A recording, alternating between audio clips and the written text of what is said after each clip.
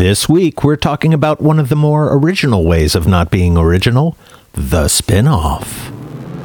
Welcome to the Magnificently Huge Podcast with your hosts, Eric Reed, Brian Kruger, and Chris Ryerson. Three idiots who decided to slap an adverb together with an adjective to bring you one magnificently huge discussion each week about the movies and pop culture we kinda like, maybe even secretly love, before we ultimately crap all over them. We're not here to save the world, we're just here to make it weirder, one podcast at a time. This is Magnificently Huge. When people who make TV shows don't have any new ideas, they construct new shows out of their old ideas. And you can see why. You've got characters and situations that have been tested. The viewers already know what they're in for. You don't have to train them to like something new. And that's how you end up with Fear the Walking Dead. It's the same old shit, just in a new package. Similar ingredients, new arrangement, kind of like everything at Taco Bell. You know, it's the same number of ingredients, just in a different order. Or maybe now with sriracha. So you add some sriracha, and that's how you get Fear the Walking Dead. I don't know that spin-offs are a good idea, but they are a staple. And we thought it'd be fun to look back at some of the better and some of the worst spin-offs. We've been told we drone on a little bit, too. That we talk about fresh shit for too long, and then we go to our topic when people really came to the podcast looking for information on the topic, and I can understand that. So we're doing something a little different this week. If you want to just jump straight to the topic, go to minute 28 and skip all of our nonsense. But bear in mind, our nonsense really is the show. We're magnificently huge. That's how we roll. That was a rhyme. Anyway, so let's get on with spin-offs, shall we? Welcome back, everybody. Don't be so enthusiastic. Welcome back, everybody. Hey, it's the morning zoo.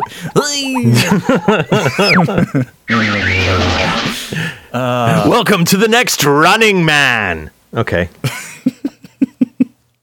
How's everybody been this week? Great. I've got some interesting fresh shit, I think. This shit is fresh. Oh, shit, that is fresh. This stuff is really fresh. I always think my shit is interesting, but, you know, debatable. It is debatable.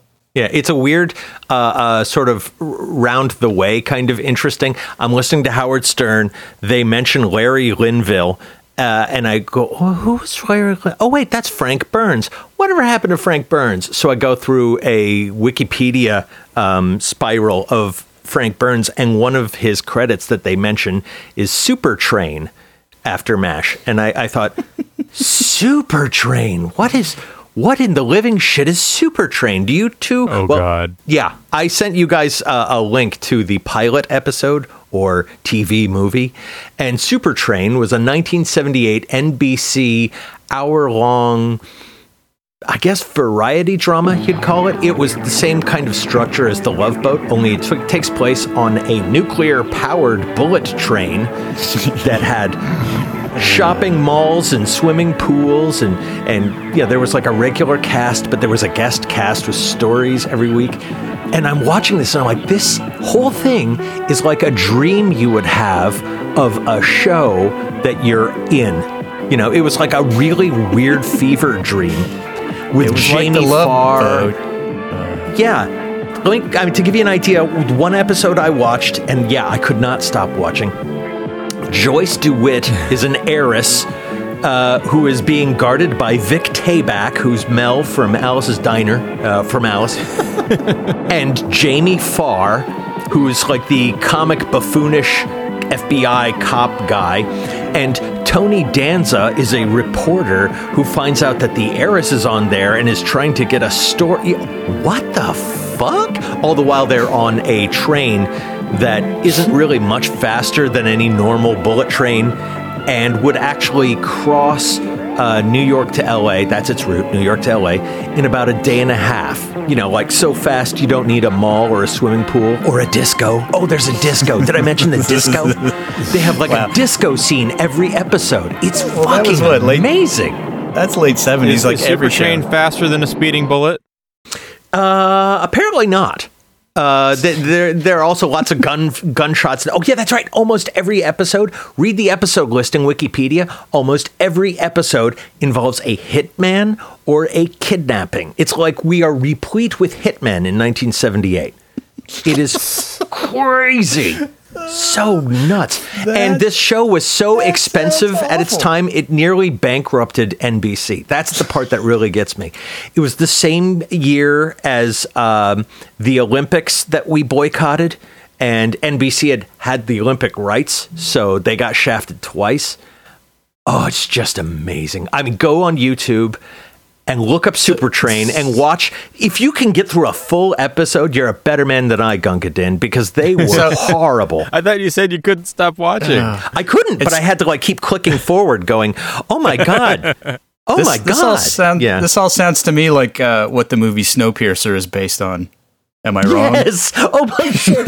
Why did I not see that? Yes. It's Snowpiercer with a romantic comedy element. Yes. It's like the pitch meeting would be in Snowpiercer. Yeah.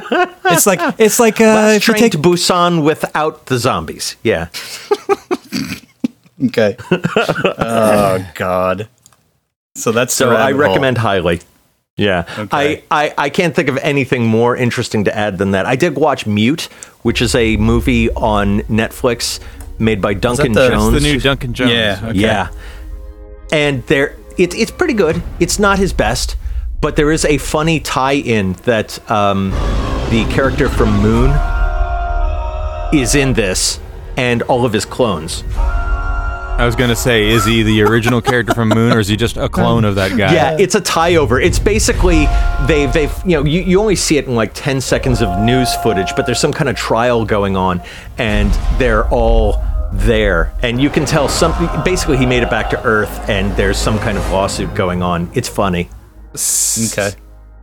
But it's worth watching. Not the best. Not bad.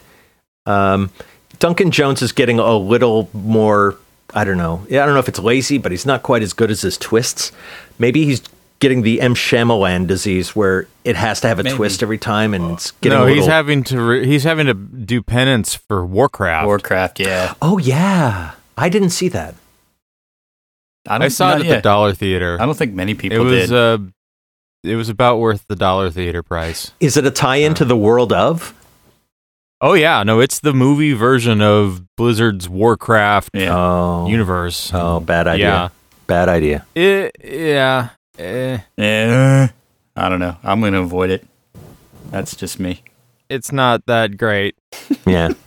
I'll watch it when it's free on YouTube, and I can watch it the way I watch Supertrain, like every 5-6 minutes. Click forward. Yeah, in your underpants drinking cocktails. That's how I imagine that happened. Okay. Yeah. That's a good move. Cocktails. I got to try that next time. All right. That's my fresh shit. Well, thanks, Eric. I didn't really get to anything this week, except I did today go see Black Panther. Marvel's Black Panther. All right. Let's do this. Yeah. That was one of mine. I figured it would be, and I didn't think Eric had seen it yet. No. So once again, we are 2/3 away from consensus on something. Yeah, but Eric's not going to see it till it hits Netflix anyway. Exactly. And I'm not going to care if you ruin anything. Go for it. I liked it a lot. I understand he's a Panther who's black. Yeah. It's also militant civil rights activists. Yeah, but it's also... I'm going to guess something happens where he's in jeopardy, but he makes it out in the end. Kind of. But I would like to point out that it's called Black Panther, but as my wife has always wanted to point out, they don't call Falcon Black Falcon. So it's kind of already sort of on the cusp. It's like, why do you need to call him Black Panther? Why can't you just call him Panther? But I guess it doesn't have the ring. To be fair, it was created in the 60s when you needed to sort of differentiate, I guess. Yeah. Technically, it was created before the Black Panther Party. Yeah. So maybe they named themselves after the comic book character. Maybe. But I dug it. I thought it honestly is the most nuanced of the Marvel movies, if you can even call a Marvel movie nuanced. but they do tackle a lot of issues related to the African American experience in a very deft way. They don't really shove it down your throat, but at the same time, they're not sort of tripping around it. They bring a lot of stuff to the forefront and really kind of hash it out directly. I was kind of like, what? I don't understand. How does Marvel do this? How do they do this? And then it's making like $700 million at this stage worldwide. Yeah, it's outpacing the Avengers. Yeah, It's so actually like, yeah. So suck it, alt-right, because it's people of color basically running themselves without any interference from whitey. It's women of power who can hold their own and are equals. I mean, it's just all kinds of stuff that would just make the alt-right head explode, and I love it for that. The design is really cool. They call it Afrofuturistic in all of the press stuff I've seen, but really it's just fun. Did you see some of the alt-right efforts to hurt this movie? Like they did a review bomb on Rotten Tomatoes. Yeah. But like they were even like having people pose for pictures with fake black eyes at the theater, saying they got beat up at the theater. Like, are you fucking kidding me, assholes? Yeah, the only people who are going to fall for that are the people that are already in your cabal. You fucking white Nazi knucklehead. God. All right. So yeah, I wanna take this movie on as a Marvel Cinematic Universe movie for a minute here, because there were things about it that bugged me. And this isn't my privilege showing. This is just talking about it as a Marvel movie. Even Doctor Strange, which is basically, magic. Yeah. Up until Doctor Strange, they'd always tried to come up with some justification for things that was semi-plausible. And in Doctor Strange's case, it's like parallel dimensions and shit. But this movie just tosses any attempt at explaining plausibility straight out the window. We've got magic herbs in this thing. There's an ancestral afterlife, and it's all. And then we got to talk about vibranium. Yeah, it's all from vibranium, which is a giant asteroid that lands there, and then basically gives them all of this stuff. So they basically got it from space. So they have the strong metal. Yeah. That can also telescope down, and all of that's fine. Like I can kind of get along with that, but then it also can make like holograms, and it can make things fly, and it's a power source, and it heals like your wounds, and it can absorb kinetic energy and spit it back out. Like vibranium can do all of this shit. Now we know that Tony Stark had Captain America's shield in Iron Man 2. You're telling me he couldn't Tony Stark couldn't figure out any of that shit from having vibranium around? He was too busy creating his own element. Shut up. Yeah, he was looking for a power source. And guess what vibranium is in this fucking movie? So I call bullshit. It's awesome is what it is. Why do you hate the black man, Brian? Why do you have to put him down like this? That's just your white privilege talking. Yeah, exactly. Because I'm a middle-aged white guy. Exactly. That's why. Well, here's the thing, and I don't really have that much of a beef with the way that it sort of sticks out in the Marvel. I'm in a state that was forced to take on Martin Luther King Day just to get the Super Bowl. We had to get rid of President's Day. So I don't have a big beef in the MCU kind of thing, because I don't really have any sort of vested interest in whether or not they adhere to anything with that. I just like a good story, and for this one, they actually had a very well thought out baddie whose motivations were very clear. And I thought that was a very deft handling. It wasn't just, smash stuff, make bad. It's like this guy had real grievances, even though he was sort of going in a very wrong direction to air them and sort of fix them. But I thought it was dark mirror of the protagonist. Yeah. That's always kind of the strength of Marvel characters, though, is that they're always character-driven, good or bad. Whereas, DC, it's just, I'm the bad person. And now I'm going to do overpowered bad things. Right. Yeah. But I saw a good quote. I think it was Mark Millar who said it this week. He said that DC is about the powers and Marvel is about the characters. Yeah, exactly. Except for Batman. Yeah. So it was good. My only real thing is when I saw the marketing ramping up to it, I just thought, oh, great. It's just, it's like a black version of Thor. I mean, that's what it looks like. Because you've got the magic, because it's the prince, Black Thor. Yeah, it's the prince, and it's the magic kingdom, and then you've got the sort of power struggle internally and all that stuff, and then all the magic and whatnot, and it looked very fantastical. And I went, okay, it's Thor. Can I ask? I heard that the city, the Wakandan capital, is hidden. Nobody knows it's there.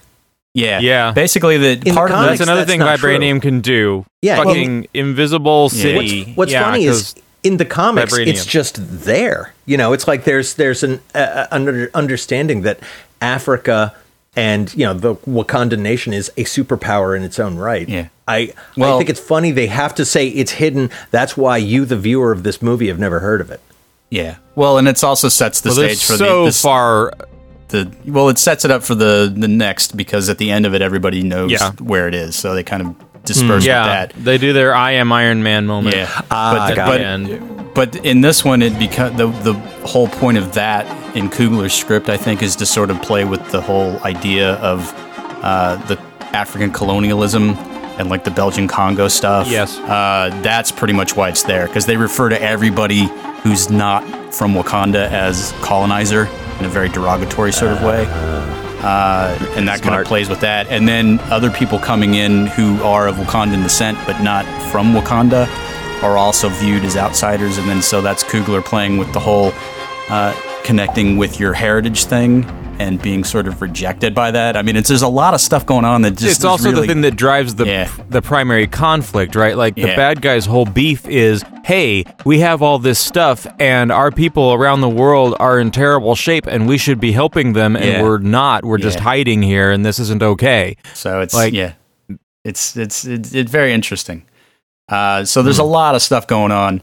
But what got me was that, so I thought, oh, great, another Thor. And then they kind of dispense with that. So, yeah, it's a little Thor, but it basically is better than what Thor did. And then it turns now little Thor. Yeah. And then it sort of turned into this weird, like, James Bondy Mission Impossible kind of motif, where they've got all these techs and gadgets, and, he's got his Q at the headquarters, giving them all the stuff, and then they go on their mission, and then it literally looks like it's lifted straight out of Skyfall. We're in the casino in Macau.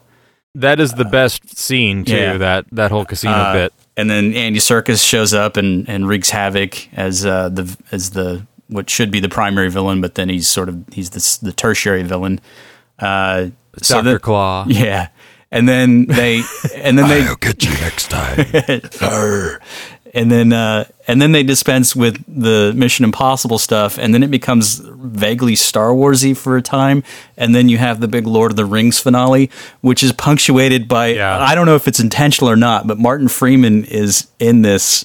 And at one point, they're actually trekking through the snowy mountains trying to find like the hidden lair of another tribe or whatever. And it literally, like, you can just hear the swelling of the Lord of the Rings music and all of this. I'm like, oh, look, it's Bilbo. I mean, it's just like, come on. So Coogler definitely picked and chose a lot of elements from other stuff to kind of give it a pastiche that is familiar, I guess. But he can't stage the action near as well as the Russo brothers do in the Captain America movies. So that's, to me, was one of its true weaknesses, because it's not as compelling an action movie, but it's not really an action movie, so it doesn't matter. I don't know. It's kind of a weird beast in the Marvel world. That's the segue into my fresh shit, unless you have other stuff. No, that's all I got. Okay, so that was my other criticism of this movie. You saw the trailer, and the trailer kind of promises a whole lot of really great action, but it doesn't really pay off. And the thing is, I did the Ryan Coogler double feature. I watched Creed this week on top of watching Black Panther. Yeah. The dude can stage a fight scene, okay? Like, Creed has got some fucking fight scenes. And I don't understand how that guy and the star of Creed delivered the boring-ass fight that we got at the end of Black Panther. Yeah, I agree. So, have you guys seen Creed? I saw it over the summer. So yeah, I saw it. I haven't seen Fruitvale Station, so I don't have that to compare it to. I can't get anything tied. I can't get into anything tied into the Rocky universe. I'm old enough to have been pummeled by each of those films. I couldn't watch it if I wanted to. Creed is a sequel, a reboot, and a remake all at once. Oh, like. It is a sequel, like, and a clearly spin-off. is in the Rocky continuity, and a spin-off, and the plot is about how he wants to like forge his own way and not make his way based on the names of the past, but this movie totally makes its way on the names of the past. Yeah. And it makes its way, it is a remake of Rocky, basically, like all of the beats are the same, the ending is the same, it's the same movie, just not. Yeah, it's just that Rocky's turned into Mick in this one, so that's kind of fun to watch. That I knew, But otherwise... And Tessa Thompson from Thor Ragnarok is the girl. Yeah. In the girl. There the girl. is... the female. It's not a burn on you. That's the way movies are. Sports movie. And the token woman, the trophy, is played by... Yep, pretty much. Yeah. It's pretty damn good though. I mean, what's his name? Michael B. Jordan, is that it? Yeah. Who is Killmonger in Black Panther and Creed Jr. in Creed. He's really good. And the fight scene especially that everyone calls out in Creed, and they should, is an entire boxing match that is shot as if it's one take. And there really aren't places where you look at it and go, oh, that's where they did the wipe or the cut or hid the cut. It's fucking well put together. And the camera's just going in and out of everywhere in the boxing ring. It's well made. And they kind of did the same thing in the casino scene in Black Panther, where the whole fight is like a big single take thing. Yeah. It's kind of a reaction to the over editing we've had in the last 20 years, isn't it? Where the cuts have been getting faster and faster and faster until you get nauseous. It's the de-bayification. I actually saw a little making of video on YouTube where Coogler's talking about that scene in the casino, and he talks about how they fly the camera up from the ground floor up to a balcony where there's a whole other fight going on, and then a cameraman grabs it off of the wire and moves in handheld, and it's all being done, Wow. I thought that was pretty hardcore. Yeah. Okay, and then later when they're doing the Lord of the Rings stuff, you get battle rhinos, which is fun. Yep. So you've also got that. So anyway, that was one movie. I saw a bunch of movies. I went and saw The Princess Bride at the theater because they were showing it and Jolene wanted to go, so we did that. As you wish. You can die too for all I care. As you wish. Still worth your time. But yeah, the other movie I saw today, I went to see Game Night with Jason Bateman. Yeah. And Rachel McAdams. Mm-hmm. What can we say about Game Night? Game Night is ostensibly a comedy, and it's funny at times. But it's like the comedy version of The Game, the David Fincher movie with Michael Douglas. Yeah. I read a review, and I think I'm going to agree with these reviewers. It's directed by John Francis Daly and whoever his partner in crime has been. Oh, I didn't realize it was theirs. Okay. The kid from Freaks and Geeks. That Vacation Redux was awful. I'm going to just say that. Yeah, that was not good. This is much better than the Vacation Redux. But the reviewer said this is them getting trained to direct The Flash. This is like an audition tape for they want to make a superhero movie. Oh, wow. And I can kind of see it because, and they pull it off. I will say this. I thought that I was 2 steps ahead of this movie, and when all the twists and turns finally play out, I totally wasn't. So I was happy to have been misled that way. That was nice. And the guy who was the lead in the Black Mirror episode that was the Star Trek one, he has a fun turn in this too. He plays the next door neighbor who's a cop, and he's like really socially awkward and a fun character to watch. He's Todd from Breaking Bad. If you watched any Breaking Bad, he's he's the scariest sociopath you've ever seen in anything. So the only other thing I want to talk about fresh it wise is in front of game night was a trailer for the god fucking terriblest movie. It's called Blockers. And I had not heard of it until I saw this trailer today. Blockers is it's really cock blockers because the logo is a rooster over the word blockers. It stars John Cena. So we're already off to a great start, right? So the gag here is it's a teen sex comedy where it's prom night and all these high school girls have made a pact to lose their virginity on prom night. And John Cena is the dad, and he and his wife and their friends try to go fuck up prom night for these kids and be cock blockers. And in the trailer, in the Green Band trailer, he says shit, and he does a beer bong up the ass. Of course. I don't know who this movie is for. But I guarantee you, if you need popcorn bad enough, you're going to go watch it. No, I'm really not. This sucked. I'll go watch Peter Rabbit again. Fuck that thing. Ouch. There's your blurb. Aren't there some movies, though, you kind of look at before you go in and you go, oh, I know I'm in trouble here. You know, it's like you're about to. There are a lot of movies I choose entry not to onto go the see. freeway and it's covered in ice, and you go, "This is not going to end well." Yeah, exactly. Yeah, no, that's one of them. I'm not ever seeing Blockers because fuck that thing. Has John Cena been in anything good? He's like trying so hard to be the new Rock, and it's just not working. Yeah. Hey, I loved him in there's some Trainwreck. animated feature. There's some animated feature he's in, and like half of the preview was film of him standing there looking at the camera, like, "Hi, I'm not the Rock, but kinda, and I'm in this." Well, say what you will about John Cena, but the YouTube clip of him playing "Where Is My Mind" on the piano is quite impressive.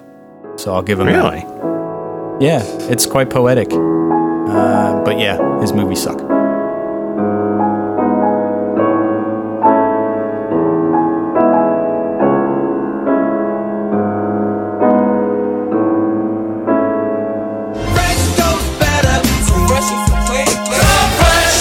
Okay, so welcome to Magnificently Huge. Let's introduce ourselves first before we forget. Yeah, let's do that. I'm your host this week, Eric Reed, and I'm here with Eric. my compatriots, who are... yes, that's Eric over there. Over there. Let's go alphabetically now. And that's Brian Kruger. Ah, damn it! You outed me. He's our engineer and co-host and all-around awesome guy. And then there's Chris Ryerson, who's in Texas. Yes. I don't know the significance of that. That's pretty much what you're going to get out of Chris. That sums up my entire contribution to this fucking thing. So you're welcome.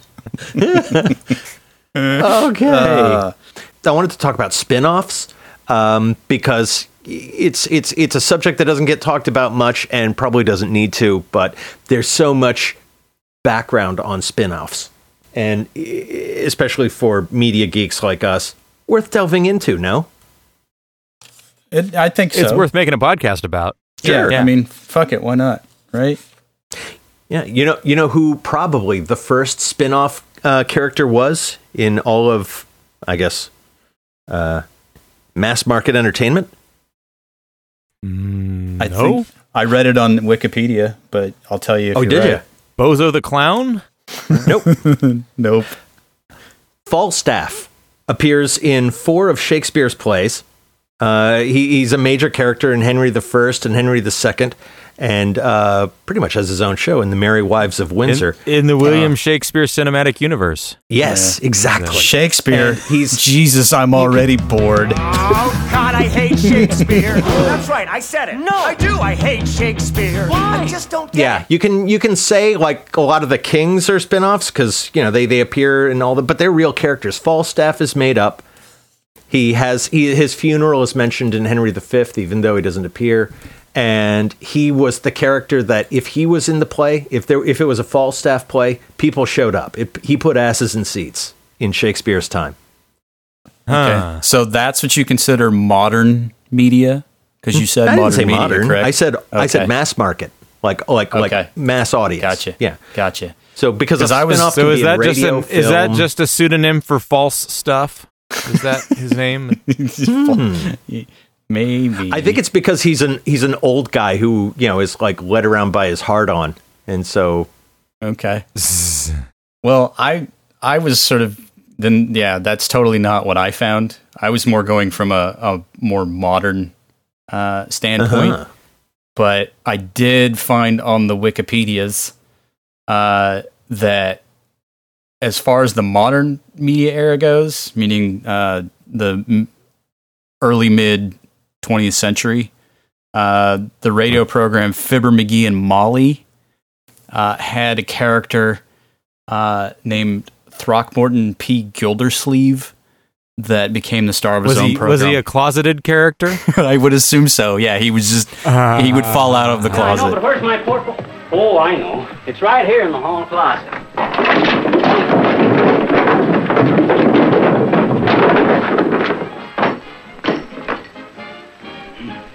Straighten out that closet one of these days. No one's going to get that, but I love it.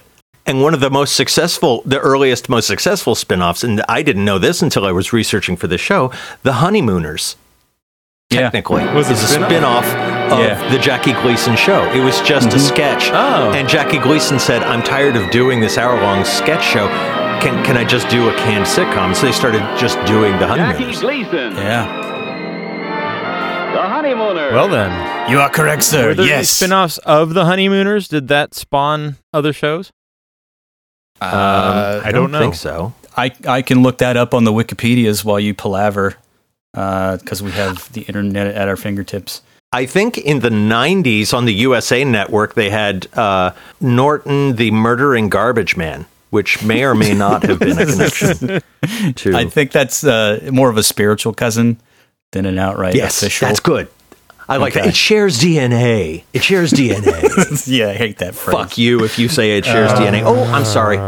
I've been trying not to swear, and I just did. Okay, $1 in the chip in the swear jar.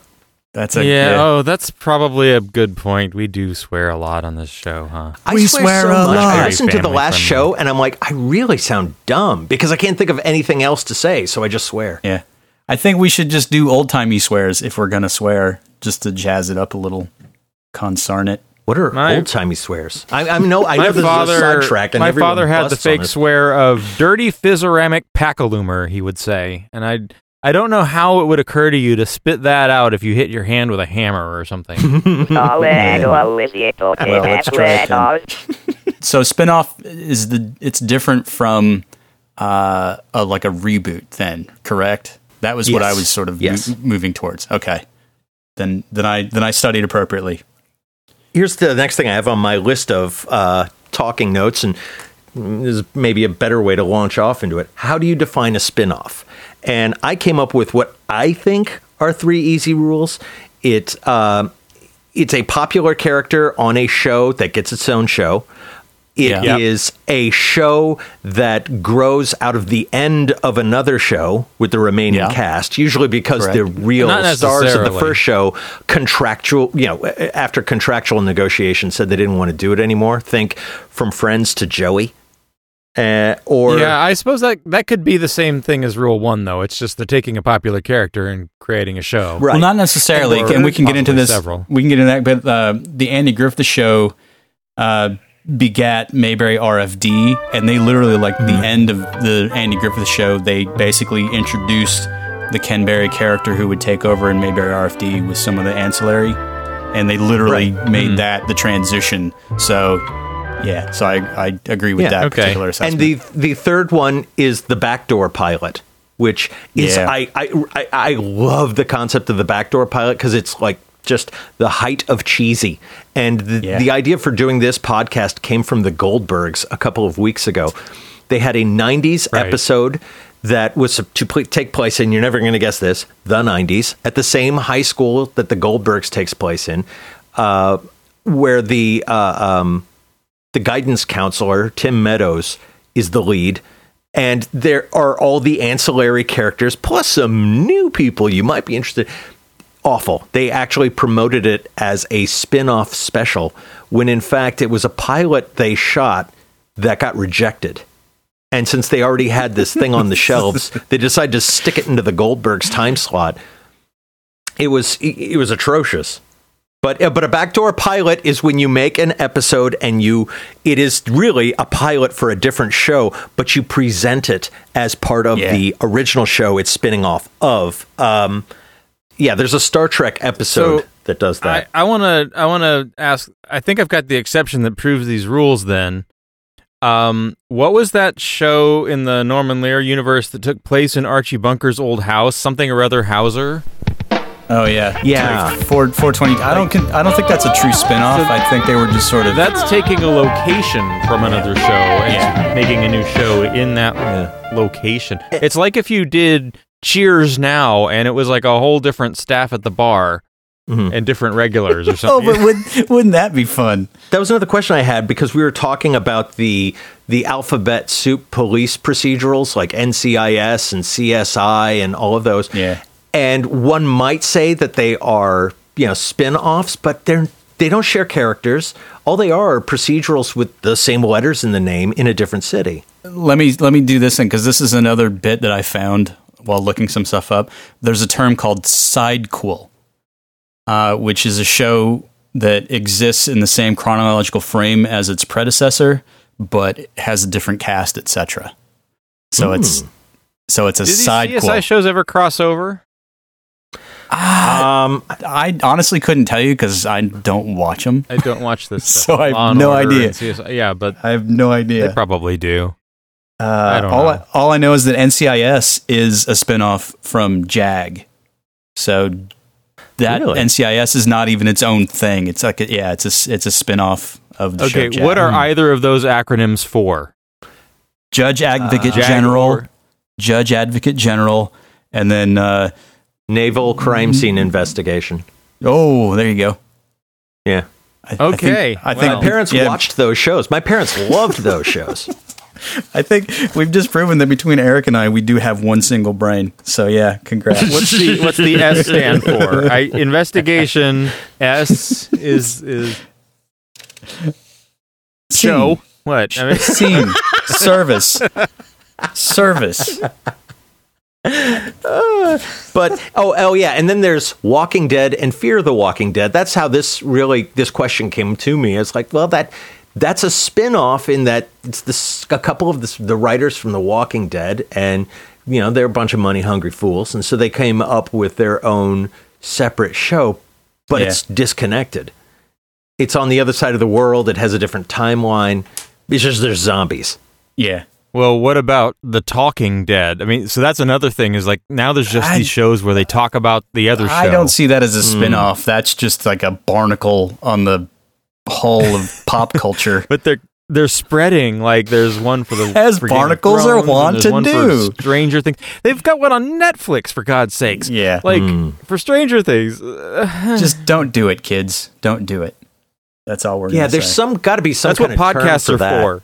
I mean, I think of like podcast. That to me is kind of like the Fallout Shelter mobile video game is not a sequel to the Fallout video games. They're completely different things, but they share DNA. But it's like one is definitely not as good as the other.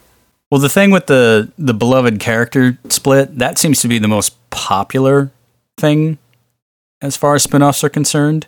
And they've tried, like when we did our Norman Lear show, I think episode 13, the Norman Lear cinematic universe, and we talked about All in the Family begat Maude, begat Good Times, begat Jefferson's, begat. I mean, just all these things, but they're all based on characters that they have in the show that everybody goes, I love them. And then they go, well, let's give them their own show. And I've noticed the trend that there are so many spinoffs that do that, but then adding insult to injury because they're definitely not being super creative by plucking a character and just giving them a new show. So these new shows just basically contain the single name of the character in which they have taken the person. So you've got Maude, you've got Fish, you've got Frasier, you've got Benson, Rhoda. Mm-hmm. I mean, fuck, even Beavis and Butthead Joey. did Phyllis. Daria. Phyllis, an underrated spinoff. Yeah. The Cloris Leachman spinoff of Mary Tyler Moore. Yeah. There's Golden Girls, not many people know, was a spinoff of Empty Nest. No, it's the other way around, jackass. Golden Girls came first. Yes. Golden Girls came first, and then they were the neighbors, and then Empty Nest became its own thing because they lived next door to the Golden Girls. Okay, that's why Empty Nest is inferior. Okay. Yeah. And then after Golden Girls ended and B. Arthur had left, then they tried another show where Blanche and Rose and I think Sophia ended up owning Golden a hotel Ladies or something. The Golden Palace, and they were running a hotel, Palace, but basically all of the staff had quit. And so they were left with like 2 staff members, and they were running this hotel, and then guest stars would show up. Oh my God, Faulty Towers? They were doing Faulty Towers. Kinda, but with old ladies. So yeah. Yeah. So. I look here. The Star Trek episode I was talking about was Assignment Earth, with a humanoid named Gary 7, who was sent to Earth's far past. To watch over Earth in the 1960s, and that was supposed to be a pilot for a different Roddenberry show. Yeah, I forgot about that, but yeah. It explains why there's that weird little piece of dialogue Kirk has at the end of the episode. We looked at our historical records. You guys are going to be having some crazy adventures, because the assumption being they got their own show. Wink, wink. What else do your record tapes show? I'm afraid we can't reveal everything, we know, Mr. Seven. Captain, we could say that Mr. Seven and Miss Lincoln have some interesting experiences in store for them. Yes, I think we could say that. Well, that would be, would you consider that a backdoor pilot? I would. Yeah. But it's amazing how many backdoor pilots they make that just don't get picked up. That just, they become these weird sort of anomalous episodes in the long run of these series. And the one that kills me, the one that always kills me, is that really weird one that the Brady Bunch did towards the end of their run. It was in like season 5, I guess it was, and it was Ken Berry and played a guy who he and his wife didn't have any kids, and so they adopted a kid. What is it with Ken Berry? What? What is it with people named Barry and spinoffs? I don't know, but he was in Mayberry R.F.D, and then they tried to do this one with him. And I think he was in a Love Bug spinoff movie. I mean, who yeah. He's just the king of the spinoff. Wasn't there actually a Brady Bunch spinoff? Like the Brady Well, yeah, that's the other thing. It was something. It was the Brady Bunch became the Brady Kids, became the Brady Bunch Hour, became the Brady Brides, became just the Bradys. Brady Brides. So they've had a long run of trying to kickstart this thing. I mean, it just, but this backdoor one just freaks me out because it's called Kelly's Kids, and he and his wife play friends of Carol and Mike, and it's basically just them in the first couple minutes just talking to them like, oh, hey, we really, wanted to follow your example with your blended family, and we're going to adopt a kid. Oh, God. We're going to do that. And so they adopt this kid. We're going to go to Costco and pick up some children. Yeah. So they get this kid named Matt, who's played by Mike Lookinland's brother, and Mike Lookinland played Bobby. And so they get his brother, Todd Lookinland, to play Matt. So it's already getting weird. So then, the nosy neighbor of theirs comes over and says, I don't like kids because she's just a super hardcore bitch. I'm just not going to put it any other way. Sherwood Schwartz did not mince with this character. He just made her the biggest fucking bitch ever. That's the swear jar times 10. So then they're like, well, yeah, okay, great, screw you. And then the kid's lonely, so then he finds out he's got 2 best friends at the orphanage, so they adopt them as well. One kid is black, and one kid is Asian, and then this lady's head, explodes. I mean, literally, comes over, and then she's this, just super bitchy bigot all of a sudden, and then Ken Berry's like, yeah, eat a dick. And that's pretty much the episode. Oh, hi. Mr. Kelly. I see you now have several children. 3 altogether. Of various colors, one might say. You just did. Mind you, I'm not a bigot. I believe that blacks, yellows, everybody has a place in our society. Why, Mr. Payne and I even managed to be cordial to the Shapiros on the next block. That's very generous of you. Well, we try. Nevertheless, 3 small boys are apt to be destructive, especially the minorities. Congratulations, Mrs. Payne. You have my vote for Neighbor of the Year. I consider that remark uncalled for. If nobody calls for it in 30 days, it's all yours, baby. Everything you used to describe this sounds much better than I'm sure the show is. Yeah. If her head exploded, if Ken Berry said eat a dick, I would totally be down. Yeah. So basically, and then the wife in the thing actually has this line, because this is like 1972 or something. But literally the line is, she makes Archie Bunker sound like a liberal. That's how they describe this lady. I was like, oh, God. So yeah, they did this like 30-minute show that has absolutely nothing to do with the Brady Bunch at all, thinking they could get this like shoehorned in somehow, and didn't happen. And it's I remember watching this was Brady Bunch him, as a like, kid, trying and then to this purge one the would Brady come Bunch on. from his system. Like, What? he'd gotten so tired of writing this wholesome, family-friendly stuff that he wanted to like have a character Hey, who hated let's kids. let's write a really weird sitcom about a blended family full of ethnic people and see how that rolls.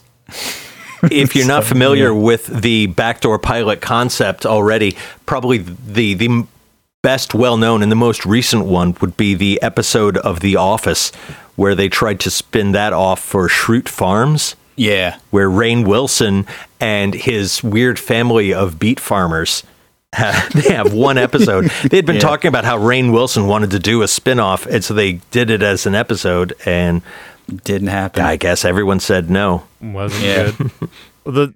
The backdoor pilots I wanted to call out. First of all, I guess and this one didn't air, so I don't know if it counts, but I guess it's been making the rounds. They did an Aquaman pilot as part of Smallville. Yeah, I was reading about that. And apparently that's been making the rounds, and people say it's good. But in a similar vein that did get aired was The Greatest American Heroine. I've read that one too. Yeah. Super suit to a woman. Yeah. That's like a head slapper right there. Oh, God. Well, everything about The Greatest American Hero is a head slapper, which, by the way, is getting a reboot soon. Hey, believe it or not. True. You know what? Given Believe it the or not, advances, it's still on the air. Yeah. Given the advances in superhero special effects, I might actually really be into that. Because that was always about a superhero who could give a shit less. And it was like anybody in an office trying to learn everything you can do with Excel, only with a superhero suit. Exactly. All I remember is the scene in like the pilot episode when he's got the suit and he doesn't want to do it, and his kid's watching Super Friends, and Batman's like, "I've got the Batcopter in the eye of the hurricane," and he's just like, "Oh." God. Anyway, there's also the Unintentional pilot. This is something I found reading for this that I'd never thought of before. It's something where they just do a little thing and it becomes so popular it turns into its own show. Yeah. The most famous example of this is The Simpsons, which was just a short before the Tracy Ullman show. Yeah. Possibly the most popular spinoff ever.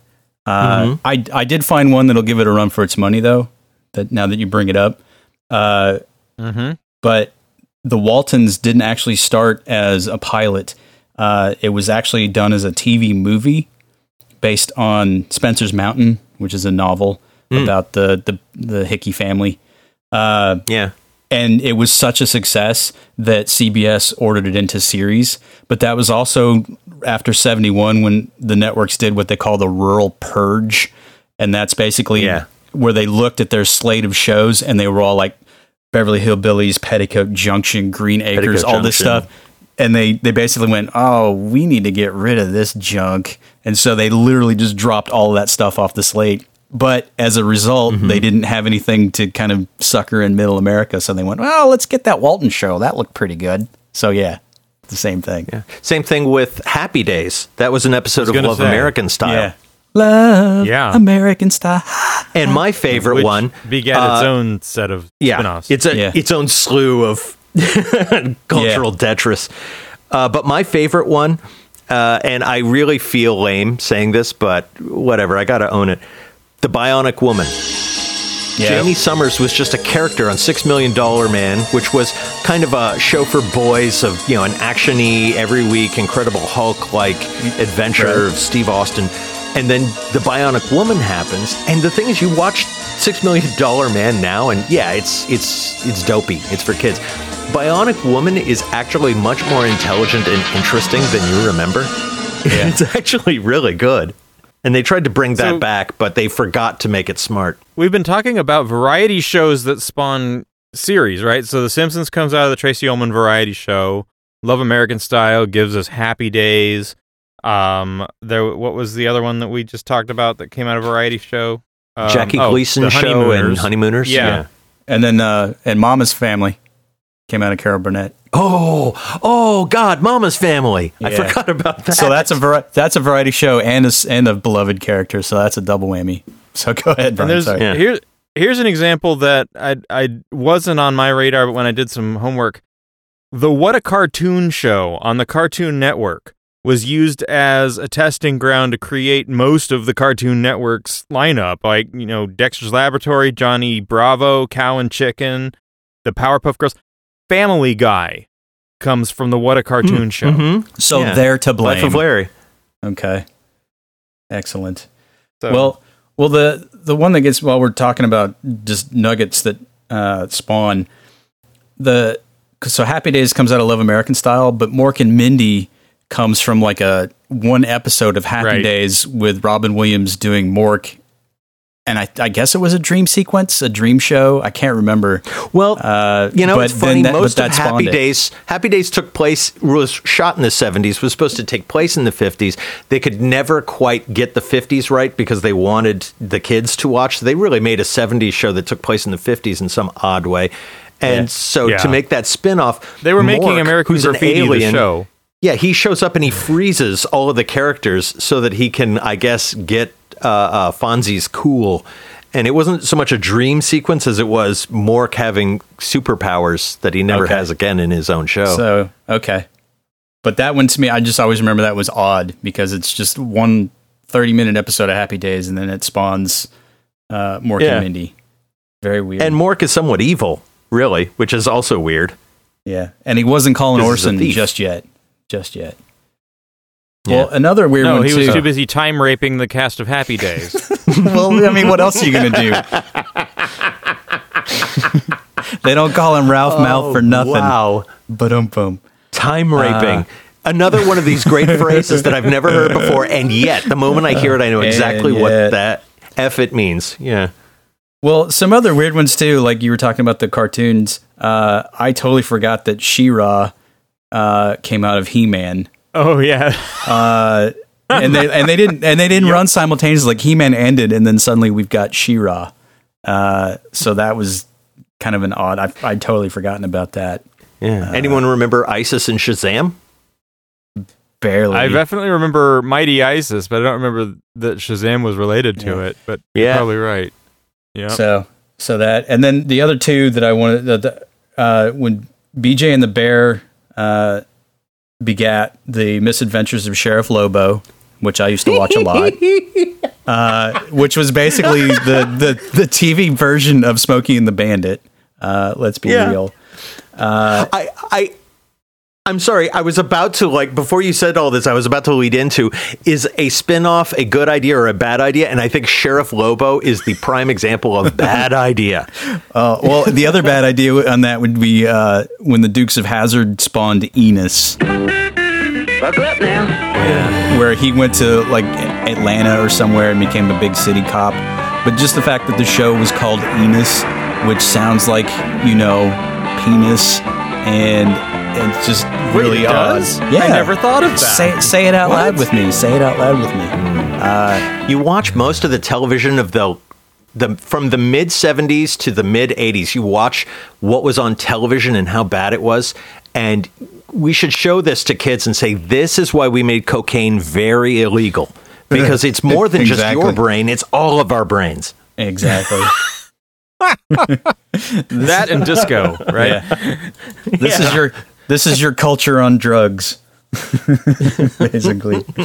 I want to say this about disco. Disco took an awful lot of talent to perform. I mean, think about the technical know-how to perform this terrible, terrible music. But I don't get me wrong, I like a good disco track, but geez, that's a lot of effort put into that. Okay. Yeah, there is some other show we could do on the whole disco thing that I'm sure involves musicians unions and string sections going, we want in. And horn players, yeah. Well, here's one. I don't know if there's any term for this, but basically a series that was conceived in and of itself, but for some reason the network decides that they want to shoehorn it into some sort of spin-off-y thing to kind of coattail it. And I bring this up because of a very ubiquitous sitcom from the late 70s called Hello, Larry, starring McLean Stevenson, which was theoretically the bad choices. Yeah. Like, oh, MASH, I could do better than MASH. Fuck. Yeah. Wah, wah, wah. So and for those who aren't old enough to know this is the guy who was he was a character in MASH the film. They make MASH the TV show, which I'm not sure if that's a spin-off or not, but he does one season, says, I don't want to tie myself to this. People love me. And from the rest of his career, for the rest of his life, does I think he did 4 shows. They all went immediately off the air. And a couple of Fantasy Islands. MASH is like The Odd Couple. It's a port, like it's a translation to another medium. But Hello, Larry started. It's the same characters. Yeah.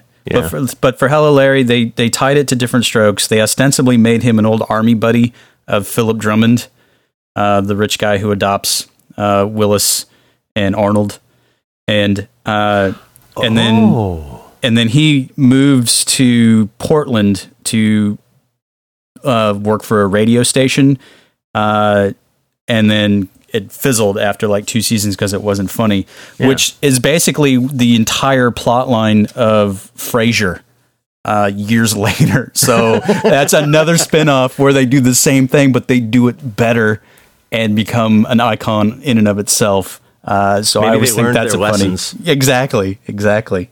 Yeah. So it's just like better supporting characters more than just a guy whose name we know and his kids. I think that's really the thing. Stop putting kids in shows. Kids are not interesting. What you talking about, Eric? Problems are interesting. Yeah. The idea though that there's a Different Strokes connection, I didn't know that. Yeah, well, it's very tenuous, and I always thought, it was a total spinoff. But then I was reading that, and they just sort of said, well, we need something to jazz this piece of junk up, blah, blah, blah. And so there's that. I mean, unlike the Facts of Life, which is the actual spinoff that is probably better. Yeah, that's probably better than the show that it spun from because of Mrs. Garrett and then all of the Facts of Life girls. And that's okay. I want to do that. Spinoffs that are better than the original show. Okay. Yeah, good. Well, the Facts of Life I will start with because it was the longest running sitcom of the 1980s, apparently. It ran from 78 to 86, so it had an 8-year run.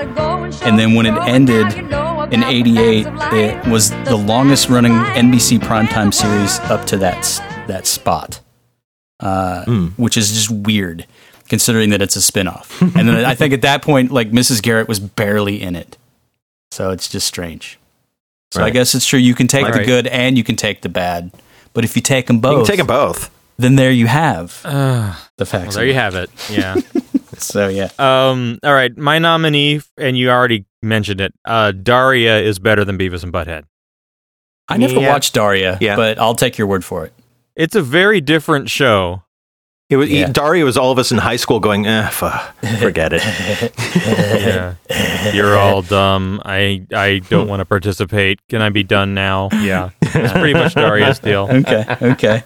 Another one that I would, granted, I haven't seen enough of either of these shows to be definitive about this, but I would bet you that popular culture would agree that Xena Warrior Princess is superior to Hercules, the Legendary Journey. It's like you're in my mind, man, because I had that one written down too. I'm like, of course Xena's better than Hercules. Come on, man. You don't get lesbian subtext in Hercules. I think my pick. I don't know. I think this might be a controversial pick, but I say Star Trek: The Next Generation. I was going to go there. Yeah, I think it's a spinoff. It is definitely, it's the universe. They share some characters. They share, plot points. Yeah, I am absolutely down with you. Next Generation is the best Star Trek series, period. It just is. Yeah. I mean, you know what? The original series was great for its time, but the problem is if you can't enjoy it as much. I look at original series and I go, that's freaking amazing that they did that in the late 60s. Good for them. But yeah, Next Generation holds up much better, especially the later seasons. Totally agree. I have no opinion. None of the Doctor Who spin-offs are any good. I like Torchwood. True. Torchwood is fun. Torchwood's okay. But Class and the Sarah Jane and K9 and Company, no. K9 and Company's a kids show, though. You got to give it that. No, you don't have to give it anything. So is Sarah Jane. Yeah. Oh, yeah, true. Screw that. And then I thought I would see more spinoffs from like the soap opera stuff, but Knots Landing is the only one I found spun off of Dallas. I think the Carringtons came off of Dynasty, but who's going to remember that? But Knots Landing wasn't Melrose Place a Beverly Hills 90210 spinoff? Yes, that was too. Yeah. Yeah. So that's sort of a built-in thing. And then I don't consider it a really spinoff. Superior, or is that just kind of the same It's just thing, just the same. But Knots Landing has a distinction of having Lisa Hartman in the cast, and earlier she was in the spinoff from Bewitched called Tabitha as a grown-up Tabitha Stevens. So there's another weird connection. Her and Ken Berry really running the spinoff. I only have one other spinoff thing to mention, because I know we're getting way in the weeds on spinoffs, but if you're a geek enough to be following this, you're one of our people.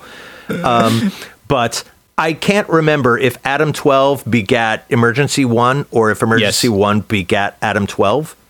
No, Adam 12 was from 68 to 75, and Emergency started in 72 and ran till 79.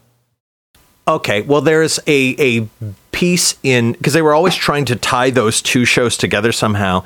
And I mentioned this as we were talking about this show earlier, but there's a part of Emergency 1 where someone's in the waiting room and they're watching the television, and on the television is the sniper episode of Adam 12. Okay, fine. That it's a show in the universe of, and a while later, someone's walking through, not the same episode, a few episodes later, Reed and McCoy are in the emergency room as cops going, wow, these hospital people really work hard, don't they? Or something, inane like that, just so they could show up. And I was like, wait a minute, they're either a TV show or they are cops in the Emergency 1 universe, but that they did them both? What's going on? Especially on a very reality-based show for the 70s. Maybe that was the version of Cops of its time, and they were right along. It blew up Santa Claus for me. It blew up Jesus. It blew up the Democratic Party. Everything gone. I don't believe in anything after this. This really does sound like an emergency to be addressed. One. No, there's no one in the title. It's just emergency exclamation point. There's no Emergency 1, I guess, was the name of the paramedic squad then. Okay. Because it was also somebody Engine didn't 51 hit the shift key when they were trying to hit the exclamation point. And that was just a typo. Something like that. But Emergency was superior to Adam 12. Emergency was much more interesting. Okay. So I've got a few different things I want to ask you guys about on this topic. Hopefully, we'll beat it to death. All right. Would you consider any of these to be spinoffs? The Dr. Phil Show, the Dr. Oz Show, or the Colbert Report? Yes. Don't care. I can't speak to the first two, but Colbert is definitely a spinoff of The Daily Show. Yeah. Was that character actually part of like the Even Stevens or whatever segment, or was that a different Stephen Colbert? I don't know. There's a lot of Stephen Colberts out there. I think it was sort of like a primordial version of the Colbert character that we came to know. So it counts. I think Stephen Colbert just started being the conservative asshole on, even without even Stevens. He just turned into that as a foil to Jon Stewart. And it was so funny, they gave him his own show, and that's a spinoff. The other two, I would say, are spinoffs because, financially, it was a play for more cash. We want to get more of these Oprah viewers watching our stuff, give them their own show. Yeah, it's totally. Okay. All right. So do these count as spinoffs? Basically, the entire output in the early years of Adult Swim. So I'm talking Space Ghost Coast to Coast, C-Lab 2021, and then all of those spinoffs like The Brack Show and Cartoon Planet and all that. All I know is that the Christmas special had the Brack Show Brack, and it had the Space Ghost Brack. And they were two different people. Can we all agree that Brack is the frickin' best? We can. Yeah. I would agree. Because I'm cutting muffins. But are those spin-offs? Like, what is that? That's like re-editing. It's like sampling or remixing old shows. I think that becomes a very gray area. I don't know if that would count, but you could make a case for it, definitely. I think it's so meta that it is and it isn't. It's like it is only so that they can point out how goofy, hilarious this whole spin-off concept is. Yeah. That's probably a more concise way to put it. Thank you. That was the most amazing use of $15 to make a season of Space Ghost Coast to Coast. Okay, and then finally, are these spin-offs, and this is getting harder now, Fuller House, Girl Meets World, and whatever this new season of Roseanne we're about to get is? Well, having not seen the Roseanne, I would say yes to all three. I don't know. I know what you're saying, because it's like mostly the same cast, and it's the same. It's basically just a return. I mean, Will and Grace is doing it. This show is back. Yeah. Gilmore Girls started it. It's really the same show. But how out of ideas are we? Yeah. Now it's okay, fine. It's 25 years later, and this show is back. Yeah. I don't know that that's a spin-off, though. If all of the Brady Brides is a spin-off of the Brady Bunch, then I guess this is a spin-off. Well, then, so would But can Roseanne be a spin-off if it's still called Roseanne? It's just Roseanne. Same with Will and Grace. It's a tough one. That would probably be more like a continuation. It's like a zombie show. I mean, it's back from the dead. Yeah, I think it's a new category. The same way amame is a new flavor, this is a new category of spin-off. Yeah, it's not like Young Sheldon or Better Call Saul or any of the traditional spin-off elements. So that's another gray area. But I would say yes, sure, why not? Hey, can I blow your minds with a factoid? This very podcast is a spin-off. Fuck off. Ooh. Yeah. Because I was doing the Difficult podcast in episode 6. Kevin, who I did Difficult podcast with, couldn't make it. So I called up Chris and said, let's talk some shit about Batman. And that's the first episode of the Magnificently Huge podcast. You're blowing my mind, man. So my life is a lie. I live in a spin-off. So lastly, I'm going to bring up, and I don't know if I'm the only one that actually did his homework on this portion, but during our prep for the show leading up to it, when we do our little goofy chats back and forth, someone had brought up the idea of bringing an idea for a spin-off that you want made. Did anybody do that? Oh, geez. Yeah. I totally forgot to do that. We can do it off the top of our heads. I can think of one right now. I want to do Supertrain. I want a spin-off of Supertrain. And this one would be like Super Duper Train. And it would be a train that goes all the way around the world, and there's all these bridges in the ocean, so it can go over the ocean. And so you've got ocean stories, and now and again it passes the Love Boat, and Super Duper Train. And then we can have international stories. And celebrities. But not A-list celebrities. We need like D-list celebrities. C and D, yeah. Kathy Griffin is hitting on that other Baldwin brother, but that other Baldwin brother is about to join the priesthood. And Okay. All right. I see it. Well, since Brian, I'm going to let you stew on yours, and you can put in your mulligan. You can put in your mulligan if you need to. But I was thinking about spinoffs that deal with characters that they roll into other shows, and so I thought of a show that I want to call Mr. Horseshack, and it's a spinoff of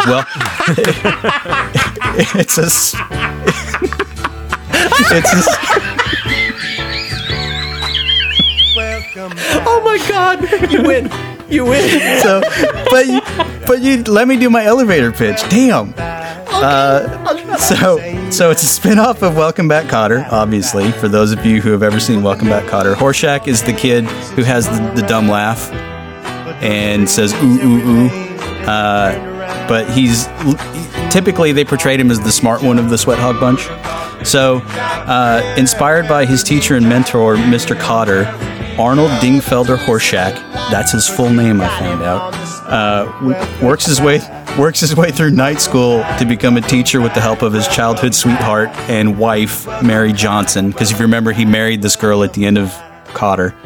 But rather than return to the inner city, he gets a job teaching at a prestigious prep school, and learns how to cope with to reach out to his students while coping with his snooty colleagues, as only a sweat hog can.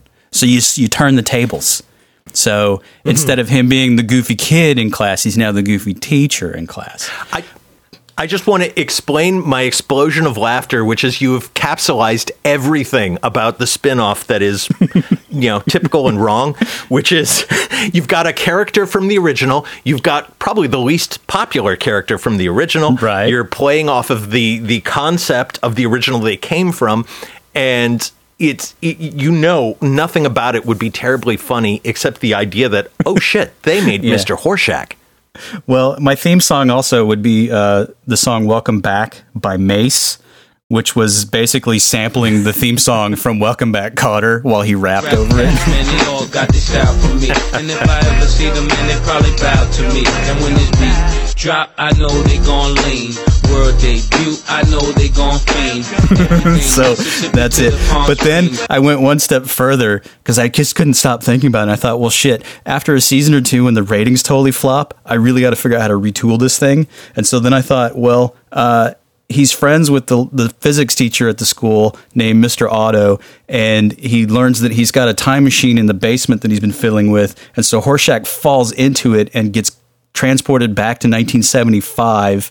And basically it's like a butterfly effect where Mr. Kotter winds up not being a teacher. He goes off to be a professional gambler instead. So Horseshack, as his adult self, has to go to James Buchanan High School and teach his younger self and the Sweat Hogs.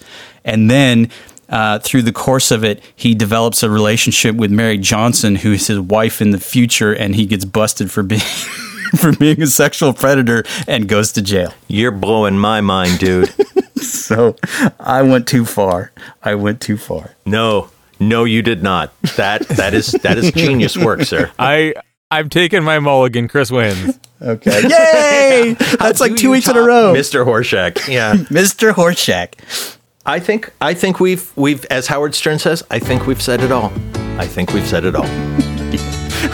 so.